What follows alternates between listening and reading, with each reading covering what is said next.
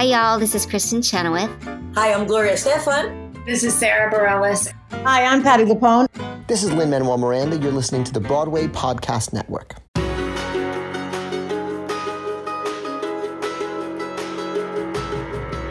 Welcome to the Theater Podcast, intimate, personal conversations with theater's biggest names. Today, I'm Tom Cruise. I'm not Tom Cruise. What was his character? Jax? Was he? Yeah, he was Jax in the Rock of Ages movie. And we bring that up because this interview today is with Kirsten Scott, who is currently Sherry in Rock of Ages in the 10th anniversary revival that just hit New World stages. I feel so old. Oh my gosh, I saw the original on Broadway 10 years ago to be exact, and loved it. I'm actually really glad that they've revived it, and in this production, of course, the cast is phenomenal. Kirsten, we get into some really, really great stories here in this episode. You were telling me before we started recording that she turned down, you like the story about how she turned down Hairspray. She was about to start college, and she booked Hairspray on Broadway. Mm-hmm. And she ultimately ended up turning it down because she felt like she wasn't ready, and she felt like she needed to go to school and do all that. And also felt really guilty about it the whole time, and then ended up graduating and booking Hairspray anyway. So it all works out. Yeah, came around again, and she went back into the show after she graduated. There was something that we talked about that was nice where Big Fish, it was like up and then down and kind of just a blip on the Broadway radar. Mm-hmm. And getting into that, she had some really good insights about dealing with that kind of, I won't say failure because it wasn't anything on her part. It was just the show just didn't work. It's just how the business runs sometimes. Yeah. So that was really interesting. And to me, she was saying that she found her way into theater after she was a guard in The Wizard of Oz as a kid, and it was all just downhill from there. But it's fine. I was a fairy in Midsummer Night's Dream, and I was hooked. Everybody has to find their hook somehow. Okay, so before we get into this episode, please visit us at ttp.fm, and of course, head over to the BroadwayPodcastNetwork.com, and you can see us and all the other podcasts that are part of the network. That's pretty much launching, I guess, now as this episode is dropping, so yay BPN. If you want to support us, visit ttp.fm/Patreon. You get cool stuff and get to meet us and do cool things if you support us at various levels, various tiers. Oh, forgot to say too, we're now starting to get the transcriptions for our episodes. We've got a couple in the works now because we've gotten a few supporters that have allowed us to start transcribing the episodes. So we're going to start adding those to the website and just be a little more accessible to the world. So thank you to everybody who has contributed. Cue the confetti. Cue the confetti. All right, everybody, please enjoy this episode with Kirsten Scott. Another day is here, and you're ready for it. What to wear? Check. Breakfast, lunch, and dinner? Check. Planning for what's next and how to save for it? That's where Bank of America can help. For your financial to-dos, Bank of America has experts ready to help get you closer to your goals. Get started at one of our local financial centers or 24/7 in our mobile banking app. Find a location near you at bankofamerica.com/talktous. What would you like the power to do? Mobile banking requires downloading the app and is only available for select devices. Message and data rates may apply. Bank of America N.A., member FDIC. Here you go. 1, 2, 3.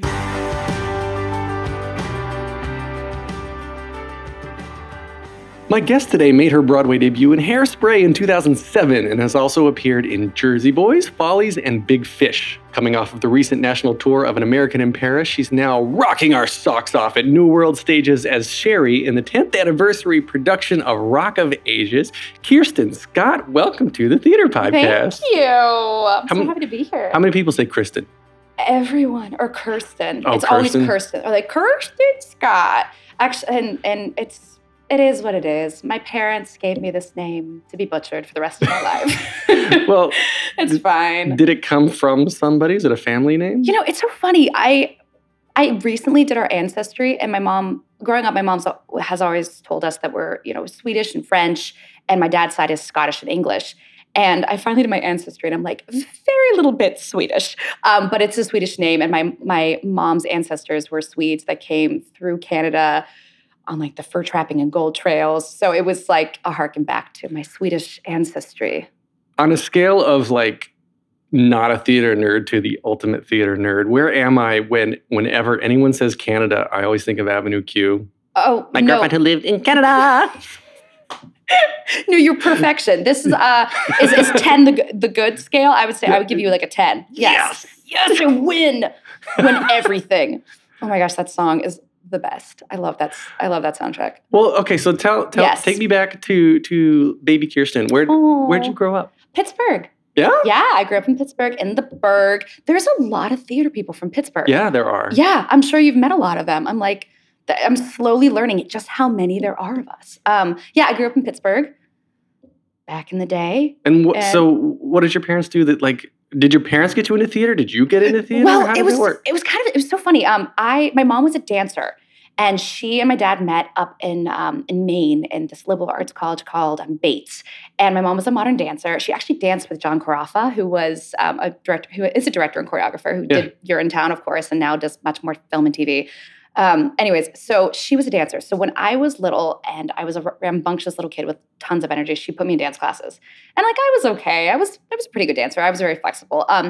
But then growing up, my dad would take all these business trips to London because he was in banking and he would take trips all the time, and he really got into Andrew Lloyd Webber and would bring over like soundtracks and was like, I just went to see this show called Phantom of the Opera, and I brought you home a CD. And you know, back in the day, you got like, you know, compact discs, and I'd put it in his car and we'd like sing along and listen to it. And so we're definitely different ages. Of back in the day for you was CDs. Was he? No, well, okay, okay. A compact disc.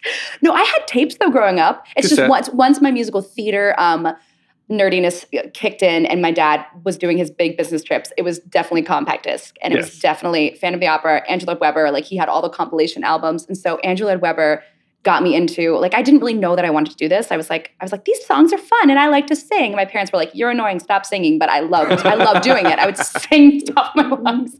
And then a friend of mine growing up was like, I'm going to do this theater camp. And I was like, theater camp? What's that? And she's like, you should come with me. And I was 13. And my parents were like, you're going to be gone every day for 4 weeks? Yeah, go do that. Please leave our house. You have so much energy. So I did it. And we did The Wizard of Oz. And I was hooked. I was like, oh, yeah, this is what I'm doing. Were you Dorothy? Oh, gosh, no. I was the Emerald City Guard. Ooh. I played a man. I wore a mustache. And I shoved all of my hair into a big hat. And then the following year, I was cast as Peter Pan, and I shoved all my hair into a hat. And I was like, why am I only cast as boys? I was like, I had a little bit of like okay, interesting choices. But it was, so yeah, that was my start. And then ever since then, it was so much fun. I never really considered it a career choice until, you know, high school, when they're like, what are you going to do for the rest of your life? I was like, theater? Because I don't do anything else. Did you have any other options? Were you, like, if you didn't do this? If I didn't do this, you know, I really wanted to be an oceanographer and a marine biologist. I was like obsessed with the ocean. Like, I wanted to like be like a dolphin whisperer and like swim with like the whales. But I think a theater definitely trumped that. Yeah. Yeah. Do you, so it was Wizard of Oz it was Wizard of Oz. That was your turning point? That was it. And the older kids did Cats. And I was like, what? Singing Cats. Well, I would listen to the soundtrack. So like, because I was like well-versed in Andrew Lloyd Webber. But I saw it on stage, and these were like the older kids I looked up to, and I was like, they are dancing in these leotards, and I'm living for this. Yeah. Yep. So did you get a lot of dance training? Like, your mom put you into dance? She put me into dance, and I kept up with my dancing, but I definitely, once I realized I wanted to like go to college for this, I realized I was like, I feel like I was a much better singer than I was a dancer or an actor. So then when I went to college, I was like, I need to get better at my acting and then also kind of keep up my dance training. But I did, for a hot second, go to Abby Lee Dance Studio, also known as Dance Moms. Right. Yes, which is outside of Pittsburgh. Yeah, I was going to say. She actually helped to book me my first Broadway show. No kidding. Yes. Full on. I was a senior in high school. And I started going to a dance studio to like up my dance game to like for college auditions. And she was like, we're going to an open call for the Hairspray National Tour. And I was like, I should go. My mom was like, sure. Cut to, by going to an open call, she meant she had to teach all of her classes. We were going to meet in a parking lot in Monroeville off the side of a highway at 11 o'clock at night drive through the night, spend 2 hours at like a Comfort Inn in New Jersey, and then drive into the city to wait in line for 5 hours. Because you had to get there early. Because we had to get there early. This was like non-ec open call. Yeah. And then, so we get there, my parents drop me off in the parking lot, as you do. And Abby looks at me and is like, you have a driver's license, right? And I was like, yeah, like 16-year-old Kirsten. Like, she's like, okay, you should drive. So cut to, I'm driving a black Escalade at 16, going from Pittsburgh to New York City, terrified because the highway was under construction. And it was like 11 o'clock at night. It was pitch black. And I'd never driven like longer than an hour before in my life. And it was an experience. We got in at like 5 a.m. You were the only one driving? Yes. So she just went to sleep. I should probably tell this story. She had to find a material for her to choreograph solos for like dance competitions for the following year. So she was like listening to like CDs and like was doing work, and I was just like white knuckling, just like, we're good. And then there was kids in the back. There were like there were like 6 kids in the back. So you didn't sleep. I didn't there at 5 a.m. We got up there at 5 a.m. We checked into like some Best Western somewhere. I slept for 2 hours and then I got in line. And I happened to get into a room that had, I think it was Craig Burns, and then Craig Burns brought in Bernie Telsey. And then from that audition, I ended up booking Hairspray. Wow. Isn't that crazy? So like, you know, for as crazy as it was for a 16-year-old to be driving a black Escalade full of children and Abby Lee Miller, I did it. And she, you know, she helped get my foot in the door. Wait, so you booked Hairspray at 16? I booked it when I was actually 18, and I turned it down because I'm really smart. Look. I know he's giving me like you're dumb. So at that point, I was like in callbacks. Like I didn't book the national tour. They're like, you're not right for the tour, but we have a slot that's opening up in the Broadway company. And I was like, cool. And I didn't have an agent. So like I was on the phone with like Craig Burns back and forth. And I was like, yeah, I'll be there. And I started my freshman year at Carnegie Mellon at that point. So I was like, oh, I'm in college. And he was like, yeah, but if you book this, like you have to do this. And I was like, I'm not going to book this. This is a great experience. I should just keep going. And I ended up booking it. And it was like, what do you do? And, you know, it was the hardest decision, I think, of my quote unquote adult life. Because I was 18 and I was like, you can't pass up this opportunity. And also everyone's going to hate you. And then I was like, but I'm loving school and I feel like I need this training. Like, what do you do? And it turns out I turned it down, which I lost so much sleep over. And I literally thought, I was like, I'm never going to get another job in my life. Like I should just quit school. And then when I graduated from Carnegie Mellon 4 years later, that same slot opened up. No kidding. And I literally went into the Broadway company, I think 2 months after I graduated. It was like the universe was like, you made the right decision. And I was like, thank you, universe. Because I spent 3 years going, you were stupid. Because you just don't know. Right. Also, people can be really angry, like about, you know, just being like, you turned that down? Come on. I feel like a lot of other performers are like me. Yeah. In that I feel like I'm always out to prove myself. And if I turn something down like that, then I've just screwed up the one chance I had. And I'm just not going to be good enough again. Yeah. It's so funny because I was so young and yet I was like, this is the right decision. Like, I don't know. Carnegie Mellon had like lured me into its fold and I was like, I'm in. I was like, I must be a better actor before I can be unleashed into New York City. I don't know. It was the right decision for me, but you know, to each their own. Well, yeah. I definitely lost a lot of sleep over it. Oh, I would too. I was like, oh, this is like your goal, the goal that you have. Yeah. And then you just throw. And then you're like, I'm just going to close that door. And I don't know. I had a lot of faith that I was like, this is going to come my way again. Was it Bernie who was casting it again? Yeah. Yeah. So it was Craig Burns specifically who I was on back and forth on the phone with. And I will never forget the phone call where I was like, I'm not going to take it. Just like peeing my pants. Oh my gosh. Oh my goodness. Yeah. Silly little girl. So then you do come into Hairspray, graduate from college. Yes. And come into Hairspray at 2007. Mm-hmm. And how long were you in Hairspray? I was in Hairspray for about a full year. So okay. Yeah. So I'm looking at your resume here. Oh. So then What else does it say? No. Says very red lipstick. I got this free at Sephora, and I was trying it. I was in my dressing room before coming here, not on my way here. I was sitting in my dressing room, and I was like, I got this free sample at Sephora. I was like, I'm going to try it out, and it's a podcast, so no one will be able to see it if it's a terrible mistake. But it's very dark. It looks good. It's a very dark purple red. Anyways. Yeah, it is very pred. Very pred. Okay, so Big Fish then is 2013. Yeah. So from 08 to 13. Yes. Oh, so I left Hairspray. Oh my gosh, it was the craziest week. I booked a show called Minsky's that was going to LA for a tryout, and then was going to come into Broadway. It was this amazing show about the burlesque club. It was based on a movie called The Night They Raided Minsky's, and it was being directed by Casey Nicolau and also choreographed by Casey Nicolau. Bob Martin wrote the book. Susan Birkenhead wrote the lyrics. Charles Strauss wrote the music. It was starring Beth Level, Christopher Fitzgerald, George Wendt, Lenny Whopey, Kevin Cahoon. Oh my gosh, Rachel Dratch. Oh my gosh, John Cariani. It was this incredible cast. And I was cast in this workshop, and then we were going to LA and then coming to Broadway. So I put in my notice at Hairspray. And then that same week, they gave us our closing notice. And George Wendt, who was playing Edna at the time, was also going to do Minsky's. And a guy named Blake Hammond was also in the show, and he was going to do Minsky's, and they were all going to stay and do double duty.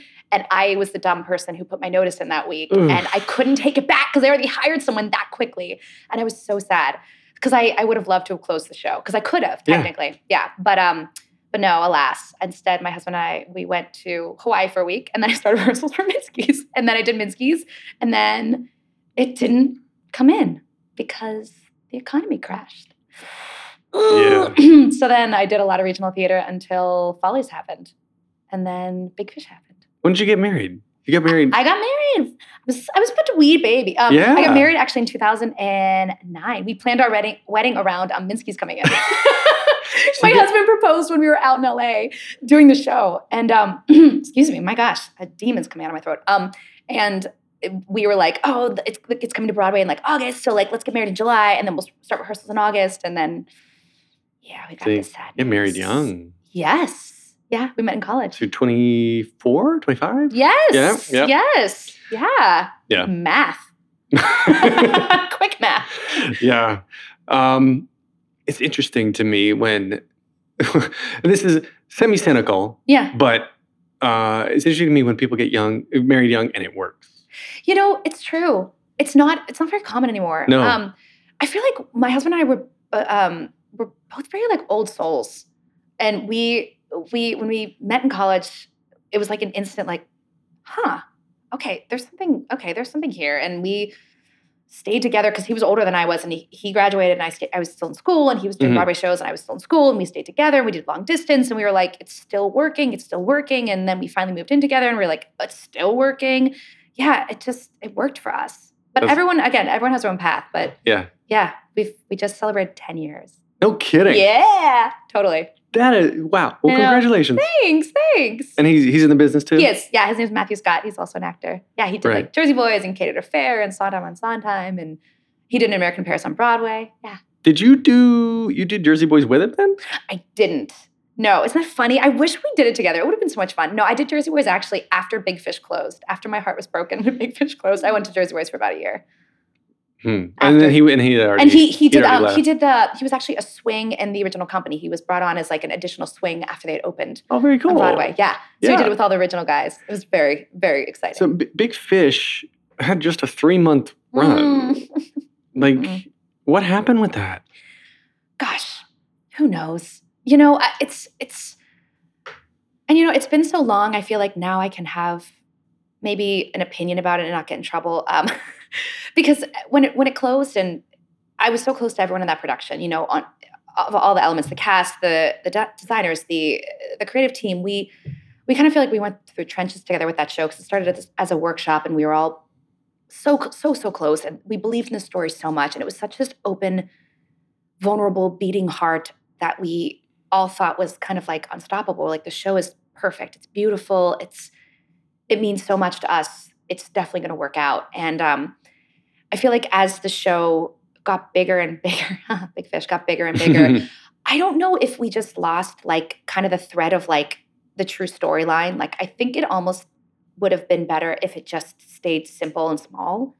And kind of, I don't know if it was Andrew Lippa or our book writer, John August, that I was talking to at one point, that they kind of had an idea that it was like everyone in the show was kind of like a cast of characters in Edward Bloom's mind. So if like, kind of like the movie, like if the witch is also Jenny Hill and Jenny Hill's also the witch, and like Sandra's the one woman in his life doesn't play another character in his stories. So like we're all kind of this cast of characters that as a story develops, we all become, we're all now circus folk and we're all this, and almost like a very like, kind of like Peter and the Starcatcher-esque, if you will. And in a weird way, I feel like it would have worked better if it kind of was small. Like there were a lot of production elements that made it such a big production. There were a lot of projections and everything. Like, as we were doing it, I was like, this is perfect. This is all going to work out. But kind of now reflecting back on it, I think the story is so solid and I think the score is so, so fantastic that I think it kind of could work as just a tiny little chamber piece in a black box with, like a cast of characters throwing on like a hat and like, now I'm this and now I'm that, instead of it kind of being this big, epic Broadway thing. Mm-hmm. I don't know. Yeah. But I'm not a wizard. I can't tell why it didn't work. I mean, nor an economist. Yeah, nor an economist. Exactly. Do you find yourself kind of gravitated towards more character-driven roles like that, or yes? Yeah. Oh my gosh! And Big Fish for me was the first time I got to originate anything. Yeah. I mean, I just come off of doing Follies, where I got to work with Stephen Sondheim, which I was like, okay, I am 20-something, and I am in a room with Steve Sondheim. Like, I'm like pinching myself. I felt so lucky. But at the same time, that was a story that had already been written and already had been breathed life into by another actress. So no matter what, there were decisions that were already made, whether script-wise or music-wise, that I wasn't the one to lend my voice to it for the first time. Mm-hmm. Whereas Big Fish, it was so cool to kind of get to be there and they're like, okay, what makes Kirsten tick? Okay, well, let's add this because she can do this and she can do that. And it was so special to get to put my handprint on something for the first time. So because of that, I feel like I am driven to like, specifically with Big Fish, I got to play Jenny Hill, who got to be 16 to like, we put her at like early 60s. So to get to play that range of age, got to do that every night was just amazing for me. And I feel like I am a young girl with like an old character actress like living inside of me. So when I finally do get to graduate to those like character actor roles, I feel like I'm just gonna like bite into them so hard. But I am very much drawn to more of those like, I would love to kind of sink my teeth into like Gypsy and stuff like that, like now. But I have to, I have to graduate to those roles someday. Right. I meant Mama Rose in Gypsy. Yes. No, yes. Clearly. Of course. of course. Mm-hmm. But yeah, I'm much more drawn to those. Like I want to get gritty and like, I feel like my perfect role has yet to be written, but I want to do like almost like a very broad, like vaudevillian, like character actress, maybe from like the silent film era. Like, I mean, like I'm always drawn to shows like a Mac and Mabel or like oh my gosh, what was I just thinking of? Or like a funny girl, like a funny, broad woman who's just going out there and grabbing life by the balls. Yeah. So you're so confused right now. You're like, what are you talking about? No, I'm trying to think of the perfect role. Right? It's not out there. No, maybe it is. I think Mama Rose would be good. So you'd rather be Mama Rose than a Cinderella. Oh yes. Yeah. Oh yeah. Oh yeah. And I can't wait to age and get to like, yeah. Throw on a fat suit and like. Probably the only actor I've talked to who's like, I just can't wait to get old. I just mean like there's so many great, there's a lot of great roles that I'm excited to kind of age into at some point. Right. Because I feel like a woman in her 30s in musical theater, you're in this like weird stage of like, you're not quite leading lady material yet. I feel like you have to be like late 30s, early 40s. And you're not quite like, you're not in the Hairsprays anymore. Mm-hmm. Like as like a nicest kids in town. So you're like, in this weird age range. So like, because like right now I'm playing Sherry in Rock of Ages and I'm like a 20-something. So, you're still kind of, I don't know, in this weird amoeba land of not quite old enough, but not quite young anymore. Well, this is one of the few industries where you have to be discriminated against because of your body type and because of your looks, right?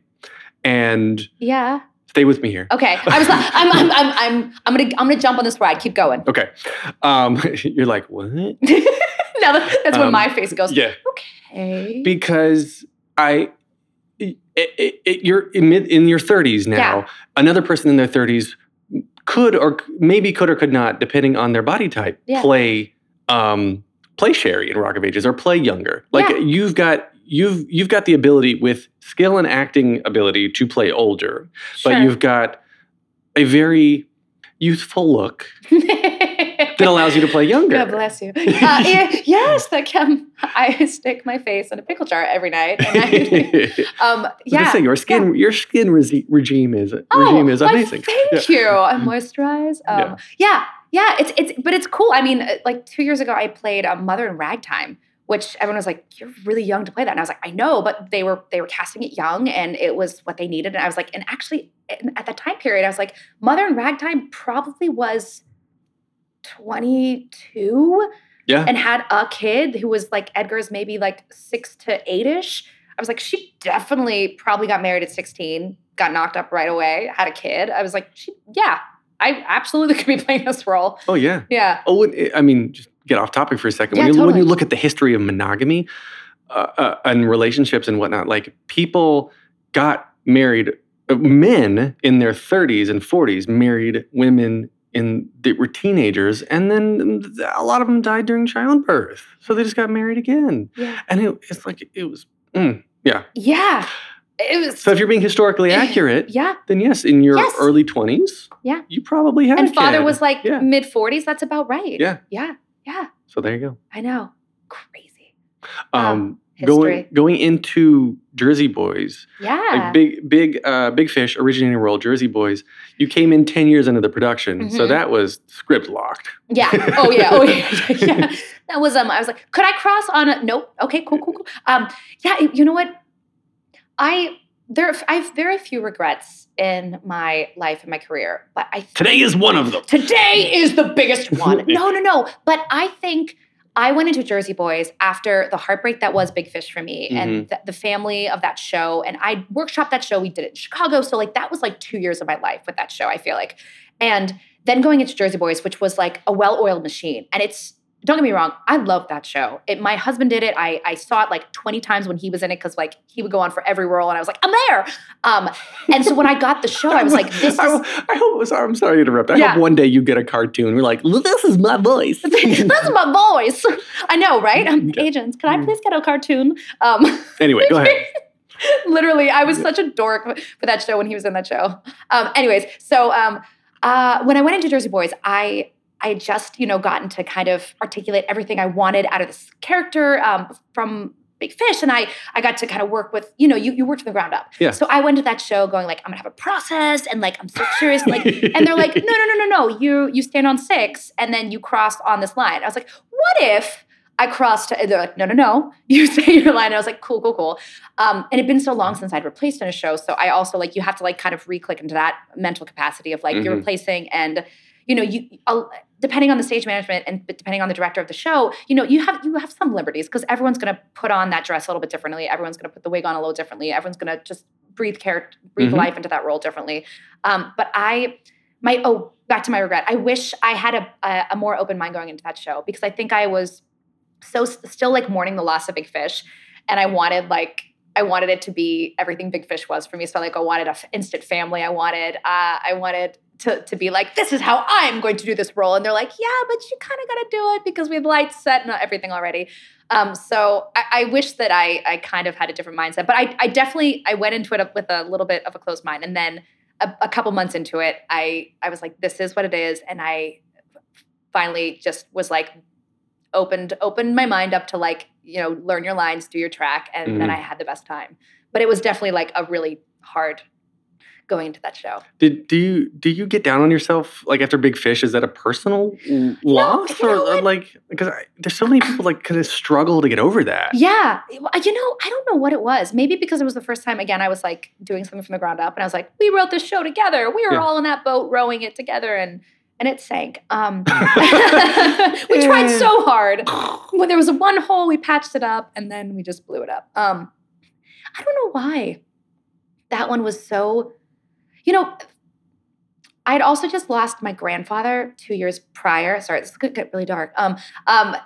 And when I was doing Follies, I lost my grandfather who, on my dad's side, who was kind of like the beacon of hope for our family. And he was just this remarkable man. And when he passed, and he was also like a storyteller, like he had crazy stories, and he traveled, and he did a lot with his life. And so to me, I looked at Edward Bloom in Big Fish as like my grandfather and the stories he would tell. And so I think I had a lot of things wrapped up in that show, but I kind of felt like I was telling my life story, like my grandfather's story. And there's so many elements of that show that were so near and dear to my heart. So I think just knowing that when a show closes, you're like, oh, but I don't get to see my family every day. They're like taken from me. And now I have to like find time to gather everyone together, and we'll never all be in the same room at the same time ever again. And, people go out and do their own things. Like, oh my gosh, Alex Brightman was my waltzing partner. And, now he's like a Tony nominee and like just doing amazing things on Broadway. So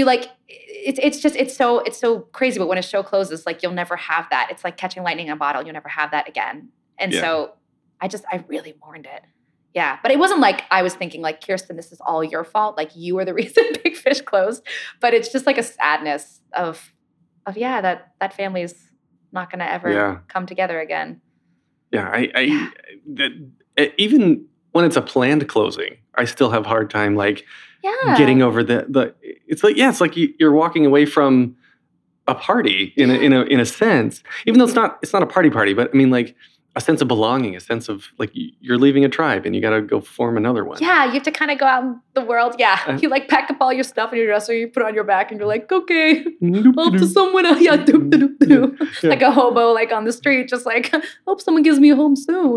It's really heartbreaking. Yeah. So that's why we're so lucky to do what we do, and so like when we do have those shows that are special and mean a lot, and you hold on to that. Right. Yeah. Right. So tell me about Sherry, though. Rock of Ages. This is Sherry. The 10th anniversary of Rock of Ages. That makes me feel old. Yeah. Because I saw it on Broadway, the original. Really? Yeah. I didn't see the original, but I definitely saw it on Broadway before it closed. And it's so funny. If you would have asked me a year ago, Kirsten, would you be starring in Rock of Ages off Broadway as Sherry? I'd be like, no, there's no way in hell anyone would cast me in that. No.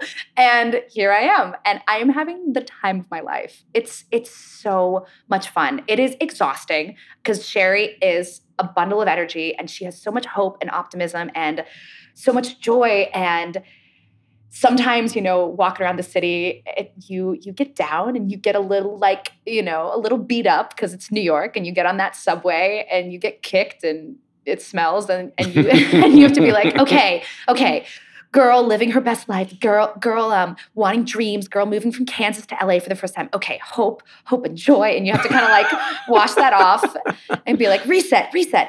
But it's so much fun, and I love playing her because I feel like it's making me kind of go back to like Kirsten circa 2007, graduating college and moving to the city and being like, my life has endless possibilities. I'm going to get cast in Hairspray again, even though I told them to go screw off the first time. And life is good. And I'm a hopeless optimist. And I always am like, things are going to work out until they don't. And then I'm so sad because I'm like, wait, in what world was this not going to work out? I'm so confused. So it's really lovely to kind of get to play her every night because I really feel like I'm going back to like, young Kirsten and hopes and dreams and endless possibilities. Yeah, it seems like it's just super fun cast. I mean, it really is. Oh my gosh, the cast is so talented. So talented. Oh my gosh. I play opposite us, CJ Eldred, and PJ Griffith. Oh my gosh, this cast. Oh, Mitch Jarvis, who did it originally. It's so funny. He looks the same. They did like a thing. The Wall Street Journal did an article on him, and they spliced like the picture of him from this production and the 10-year back production. And I'm like, you look the same. It's so funny. It's an incredible cast, and it's a fun cast, and we all love each other, which doesn't always happen. Doesn't always happen with cast. There's always that one person that you're like, okay, you're kind of a pain in the ass. But everyone's lovely in this cast. They're all super talented, and yeah, we're just having a great time. And we just got extended. Yes. So we're now going to be there January 12th. January 2020. Yeah. And like the show just opened pretty recently. Yeah, we just opened about a month ago, a little over a month ago. Yeah. And already got extended. Yeah. So that's pretty cool. People love this show. I had no idea. Yeah. I mean, not to think, I'm not saying it's like lowbrow musical theater, but I'm like, I've done Sondheim and I just did Gershwin on the road. And I was like, Rock of Ages. Huh? I was like, people really like this show? Because I saw it and I had such a good time, but like I didn't really remember. Yeah. And then I was like, oh, it's a brilliantly crafted musical theater piece. It's got everything that you need. It's got great songs. It's got a great book. It has a love story. It has all the things that you need to make up a great musical. It's got funny jokes. It's got great choreography. So yeah, I'm like Rock of Ages. Yeah, years ago I was talking to some of the Broadway cast, and they were saying that people would often come drunk to the show. Often? Yeah. Try every night. Really? That's why matinees are so rough, because we're like, you guys are too sober. I like wish that like the matinee crowd would get like free mimosas or something. I'm like, help a brother out. Like give us something, because they're very quiet. Although last matinee we had last weekend, they were like raging. So there was something in the water last matinee, but most of the matinees are very quiet because, it's 2:00. People haven't kicked back quite yet. Right. But yeah, people come lit for this show, and it's amazing. It actually, some nights it's a challenge. Like last night, oh my gosh, there's a guy in the audience like saying the lines right before we said them. So I was having this weird like existential crisis of like, did I say the line? Was that me saying the line? Wait, no, stay in the show. Wait, I said that. No, did he say that? Like I couldn't. There was one scene that I literally was like, did I say this line already? Was he like? I couldn't figure it out. But so most of the time it's really fun when the audience is rambunctious. But there are those few times that you're like, this is crazy. They sure didn't like yell out like that at Follies. I'll tell you that. Nobody's yelling at Bernadette. No. Do you know? Are you privy to the conversation about why they decided to revive it? I am actually not privy to the exact reason. I know why I think it has a voice in 2019. I think that, honestly, not to go dive too deep into my politics, but things are rough right now. Mm-hmm. There's a lot of things that are confusing and hard and sad about the world we live in right now, and I think people just really need an escape.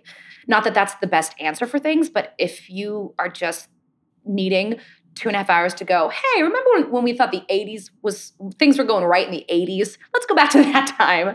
And it's just like, it's pure escapism, and it's fun, and it's silly, and it's a good first date, and it's a lot of fun. So I kind of think that they felt like there was a spot for it in New York right now. Yeah. Yeah. What theater? New World Stages. New World Stages, Yeah. but what was in there? Was Puffs? Was that where it was? Puffs is still there. Or Puffs is closing. Is it? Oh, is it? Yeah. I haven't seen it, and I love Harry Potter, so actually I need to go see that. Harry Potter. Nope, Kirsten. Avenue Q. Avenue Q was in the theater. Avenue Q was in the theater before Harry us. Potter's not going anywhere. Harry Potter's not going anywhere. That theater is like, it's staying there. Oh my gosh. That theater's like outfitted for Harry Potter to be there for a very long time. Oh, again, off topic. Yeah, tell me. Someone was telling me that they like have redundancies upon redundancies upon redundancies for their magic, their illusions. So if the primary illusion doesn't work, then they've got like 3 fallbacks. So there's always something to do in to progress the script. Are you serious? Yeah. Like technical difficulties, they have like plan A, B, C, D, E, F, G. Wow. Yeah, I think they have like plan D for everything. And I love that you called it an illusion, because do you watch Arrested Development? Because I swear you were just like, Michael, illusions. Illusions, Michael. Tricks are things a whore does with money. I know. Channeling Joe. The money is in the banana stand. There's always money in the banana stand. I love that. That cast. Oh my gosh, I love it so much. Yes. Where were we? From illusions, Michael, to New World Stages, Rock of Ages. Reviving it. Speaks now. Yeah, it's totally. I think people just need an escape. It's pure. It's pure and simple.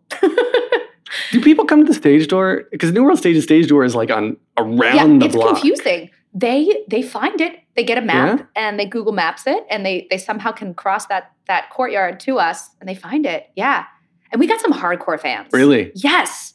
I've never really been in a show. I mean, Hairspray was my first experience in a Broadway show, and I think like stage door at that point, because the show had been running for so long, was not like a thing that it is now. And also there wasn't social media, so like people couldn't like follow people and feel like they really know about people's, intricate details of their lives. So I feel like it just wasn't a thing that it is now. And so I really didn't have I haven't had like a crazy fan experience with any show that I've been in until Rock of Ages, because these fans are like diehard and they see the show like hundreds of times. And fans are, I think that same Wall Street Journal article that Mitch came out about Mitch, one of the super fans was like quoted in it because he's seen the show so much and he like knows everything that goes on in the Rock of Ages family. So it's a thing, and because Rock of Ages is like international now. It's on cruise ships, and they're doing an LA production now. So people, it's good music. Flock. It's such good music. It's good music. Good, like you said, good story. Yeah. It's just a feel good time. And it's got a heart. Like it's got such a heart. It's about dreams. Like sharing dreams just come out, and they come out to LA. They're hoping to grab their dreams, and it turns out that their dreams are not exactly what they picture them to be, which is so often the case. Welcome to real life. Welcome to real life. Yeah, it's so true. I mean, I definitely thought, I was like, by this time in my life, I definitely thought I'd have a very fancy apartment on Central Park West. I would be a Broadway star, and I'd be making buttloads of money. And then I was like, oh, Kirsten, but you're an actor. Yeah, that's right. So, you just never know how your life's going to go. And tomorrow you get a call and you're like, I want you to star in this cartoon and do your funny voice. Yes. And right? I'm like, yes, I will. Thank you. No, I mean, believe me, I'm not complaining. My life has worked out beautifully. And it's just so funny. You just the twists and turns of real life. Yeah. It's funny. That's it. Yeah, that's fun. I always wonder what like the stage door experiences are like, and it's different per show. And gosh, like, I talk with people from different shows, and it's a different type of person that's drawn to every different type of show. Yeah, and absolutely. You got like your standard, like your standard kids who want to go to everything, but then you like your super fans. Why is it? I mean, I'm just asking rhetorically, like why does a show speak to a particular person? I think the people who we seem to, I'm like, I don't want to, pigeonhole our fans, because there's a broad range of them, but I think a lot of people whose high school awakenings happened to the soundtrack that we are singing in Rock of Ages. Let me just put it that way. They seem to be really drawn to the show, to get married to music in the show, to come. We had someone propose on stage to the show that was of that time here, that kind of grew up with this music. So I feel like it speaks to a certain, a certain age range that really loves it, has continued to come. That's our most frequent stage door, I think, visits are by those kind of super fans. Yeah. Yeah. Does that make any sense? Yes, totally. Well, I'm off my own word, like picturing what they physically look like just the leather jackets and I feel like the motorcycle gangs, show up to Rock of Ages. Yeah, totally. If you're gonna like a musical, that's the thing. Yeah. Yes, it's like those people, that like rode in on a Harley, and you're like, you're gonna go see a Broadway show? No, you're not. And you're like, oh, you're going to see Rock of Ages. Yeah, that makes sense. And they have the best time. I mean, they could see any show in the city and they could have the greatest time. But like Rock of Ages speaks their language, and it's poop jokes and awesome 80s music. And they're like, I'm in. Is this the most vocally challenging role you've had? You know what? In New York City, yeah. It's so funny. I just had a friend come to the show last night, and I won't say his name. But I was on Steven Sondheim. His name's sounds like Scream and Scrime. He came last night, and no, gosh, wouldn't that be amazing? Yes, that would be phenomenal. Wait, I should write it, because he answers letters. When you write him, he will answer back. Yeah. Hey, please come see me. Yeah. Hey, dear Steven. I will comp you. I will comp you. I'll buy you a $30 ticket. Oh my gosh, that would be amazing. Okay, I digress. But no, I had a legitimate friend who came last night, and he was on tour with me last year with American Paris, and he was like, Kirsten, I love you. But like, when they the casting announcement came out for Rock of Ages, he was like, I was confused. I was like, oh, okay, I love her, but like, can she do this? And he's like, oh my gosh, you can do this. And I was like, yeah, I know. Like, this is kind of what I used to do in like college and high school. But then I moved to the city and did a couple shows, and then did like some more classical leading lady roles, and then people were like, "Oh, you're this," because they're always trying to put you in a box because it's so much easier. Right. But yeah, this is kind of used to be like my bread and butter. Like I love to just sing, belt my face off. So in the city, this is kind of the most vocally challenging role I've ever gotten to do in New York, which is really exciting because people are kind of like, what? I didn't know you had this side to you. And I'm like, I do.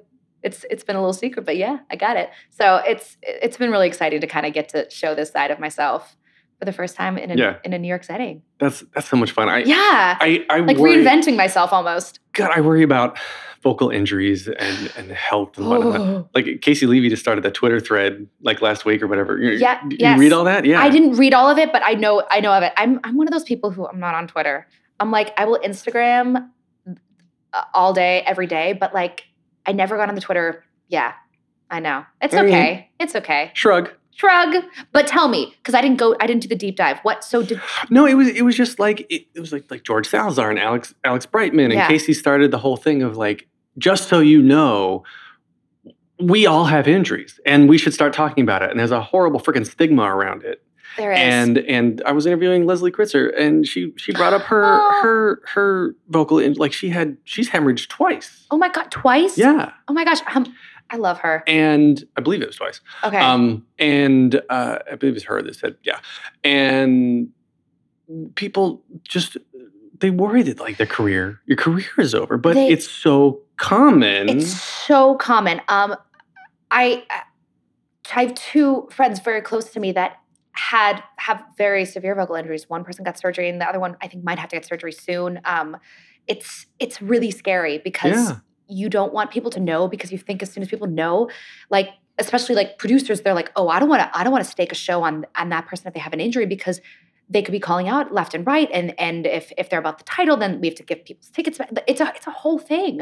But to sing these kind of, I mean, they didn't used to write scores like they do now. I mean, there were no women that were belting in the rafters the way that we are nowadays. Like back in the day, like speaking of like Gypsy, right? I was gonna say like Mama Rose, yeah. That belt does not go very high, and that's like pure chest voice. So like women now on Broadway are mixed belting up to notes that they never used to write to be mixed belted that high. So we're finding ways to still stay healthy and to sing up in the stratosphere, and it's really tricky to maintain 8 shows a week, and it should be a conversation because people shouldn't be scared to be open about it, because it's a real thing, and vocal health is very important. And I'm a huge proponent of that, of getting vocal therapy, getting voice lessons, and trying to make sure that you're singing healthily 8 shows a week. But it's a struggle because sometimes you're just like, I just gotta squeak that note out, and then that's the night that something happens. Oof. I know. Yeah. Wow. Yeah. I really agree that I think it's sort of like mental health in the country in general, and then you want to get micro examples again. Of course, it's just like it's the vocal health, the analogy that Leslie and I were using was that like this is the Olympics of theater. Broadway is the top of the top. Yes. And even Olympic athletes hurt themselves and then they have to train. And no, it's like, oh, he sprained his whatever. Like that's totally cool.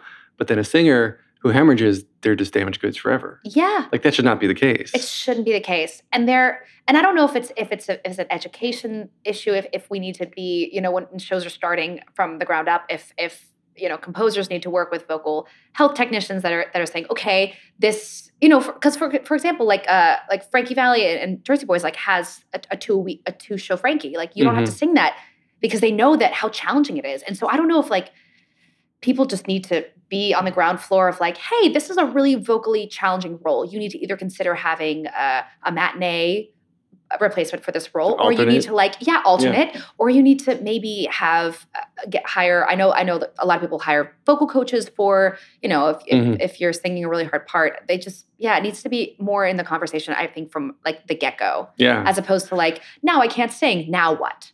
Yeah, the first time that really came to my attention was looking into Evan Hansen. Evan Hansen, because there is no Evan Hansen that does 8 shows a week. Oh, wait.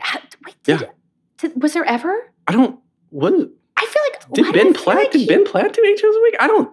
You know what? You might be right. I don't think so. I should know this. But now...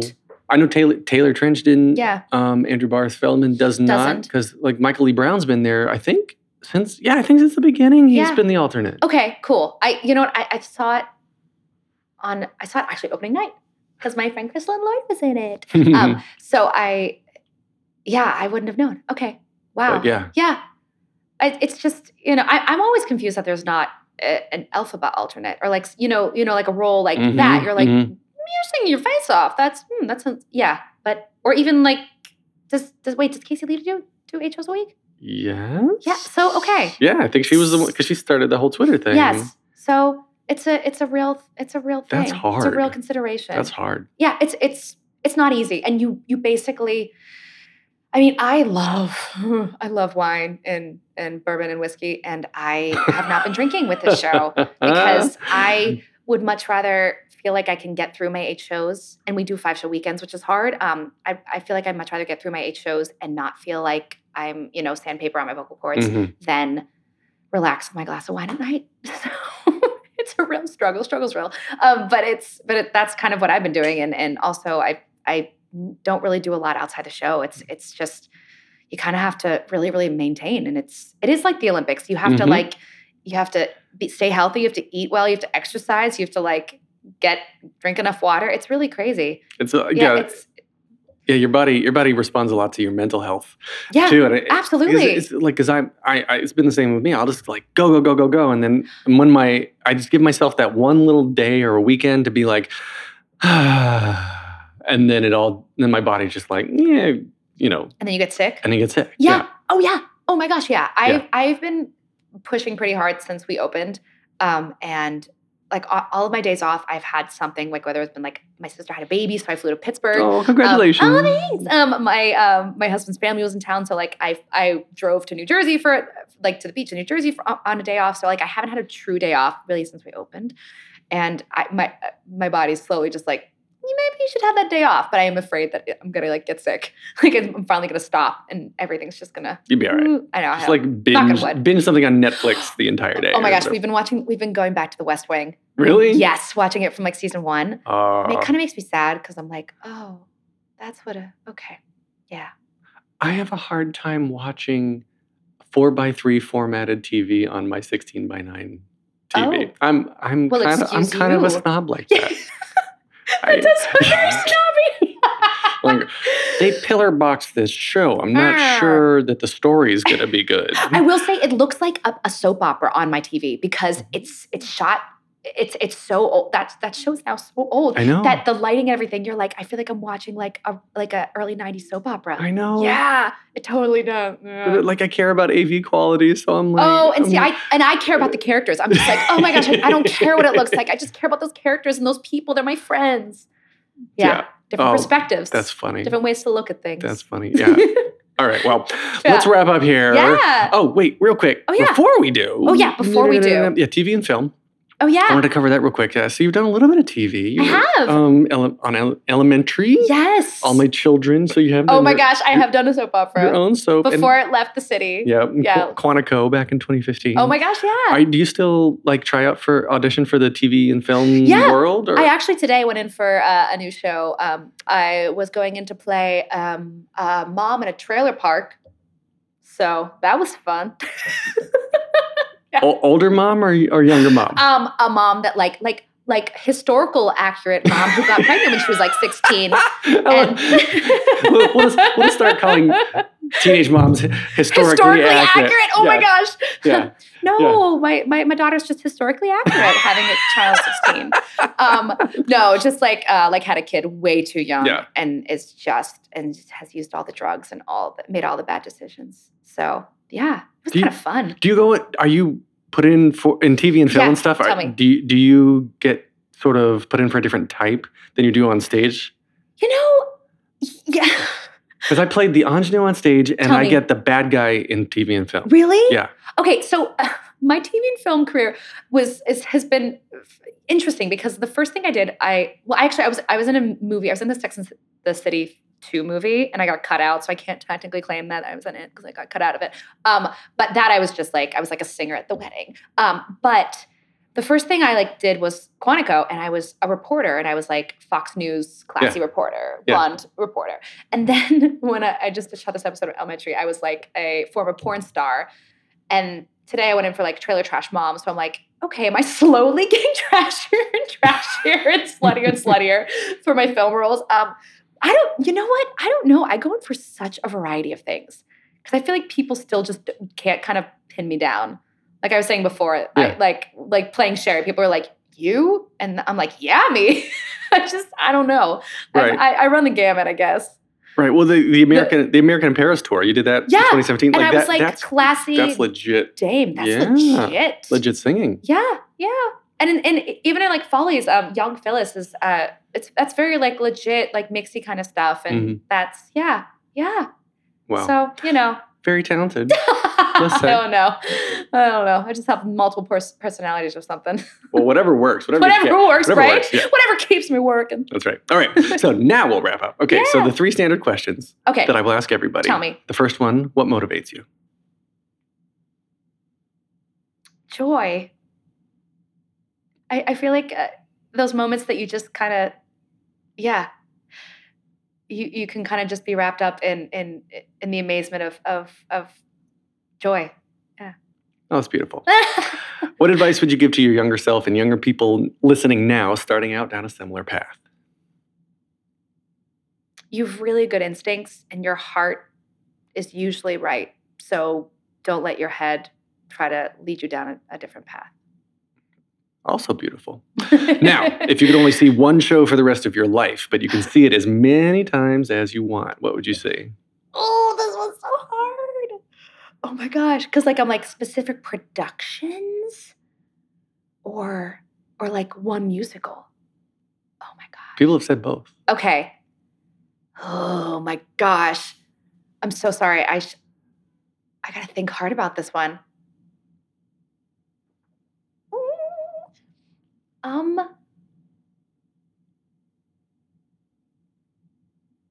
You know what? I feel like Ragtime. It's one of those shows that there's so many different elements and I'm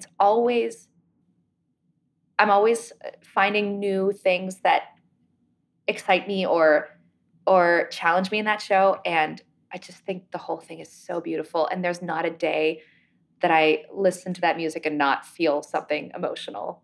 Like it's just, it gets me every time. Sweet. Yeah. Also beautiful.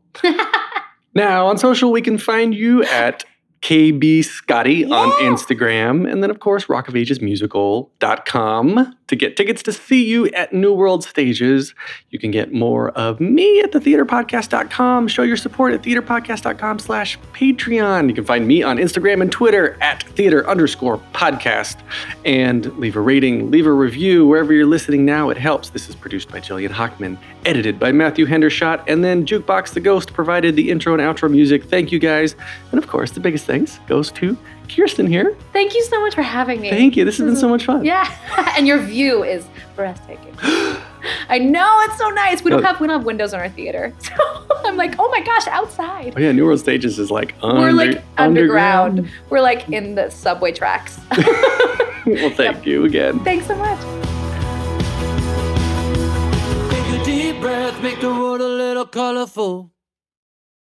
Hey, it's Leslie Odom Jr. here on the Broadway Podcast Network to tell you about the Rise Theater Directory, a program of Maestro Music. Rise is a national online resource designed to connect and empower backstage and administrative and creative theater professionals from underrepresented backgrounds. If you work or aspire to work in the theater community, this can help you find your next project. And if you hire theater professionals, search the Rise Theater Directory to find your next team. Create your profile now and get more information by visiting risetheater.org. That's theater with an RERISETHEATRE.org, because only together we rise.